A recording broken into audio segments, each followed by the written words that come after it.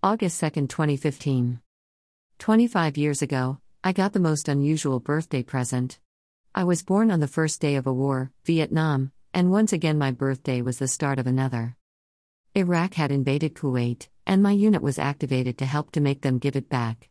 Kuwait was originally part of Iraq, and they had tried 3 times before to retrieve it. I had just joined these guys the month before, and I was surprised I was chosen to go. Lots of guys were left behind or got deferments. I found out later that my Army experience and 8 years of studying WMD made me a high priority. We spent months training in Gulfport, Mississippi and arrived in Saudi Arabia December 1st. The families had come to visit us twice during those months of training.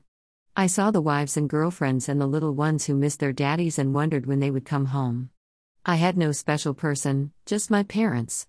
For me there was no tear-stained face, no words of eternal devotion, nor pleas for me to return safely and spend forever with them. I went to war with the absolute knowledge that no one in the world was in love with me. I made some good friends, but my constant companions were a helmet, 40 pounds of body armor, an M16 with grenade launcher, and a gas mask. I still have a gas mask exactly like that one. I served as the WMD officer. They gave me 2 guys, 8 manuals, a huge pile of equipment, and the freedom to do anything I felt necessary. It was the perfect job. Our WMD training up to this time had been minimal, so I had my work cut out for me.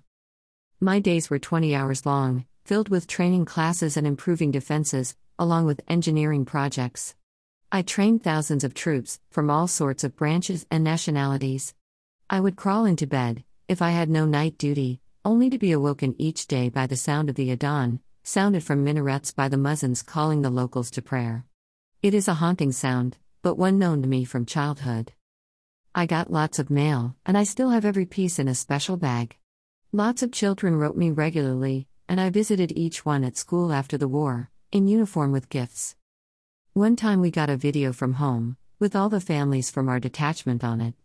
It was full of "I love you and miss you," new babies, and renewed pleas to be safe. When it came my parents' turn, all my mom did was read a letter I had gotten 6 weeks earlier, and my dad said, "Stay away as long as you can." He didn't mean it the way it sounded, but I and all the others took it literally. On the night of January 19th we had our first wartime crisis, and I volunteered without hesitation. I had no one to return to, and I thought about all of those little faces. At one point, I had to make the choice between my life and the thousands of others waiting for me to accomplish my mission. Later, many said that I deserved a medal, but all the best awards went to our commander. In fact, the only unique recognition I earned in the entire conflict was a letter of commendation from another unit for doing custom inspections on their 500 containers going home. Everyone did agree that it was the single greatest act of courage by anyone in my unit. As the air war intensified, many of us were moved to the border. Smoky oil well fires filled the day and lit up the night. 1st Marine had some special duties for me, and 100 hours after the ground war started, February 24, 1991, it was all over. We came back with thousands of Iraqi prisoners who wanted nothing more than to go home to their loved ones. We stayed a lot longer than many units, missing the parades and celebrations, except for a select few sent home. We still worked projects and kept our weapons and armor until our last week. Other units partied, became tourists, and mocked us for our commander's paranoia. My days were still 20 hours, as leaving units gave us their gear and I had huge stockpiles of masks and suits to clean, inspect, and load for shipment. I was also put in charge of shipboard loading, and signed off on several vessels of equipment going home.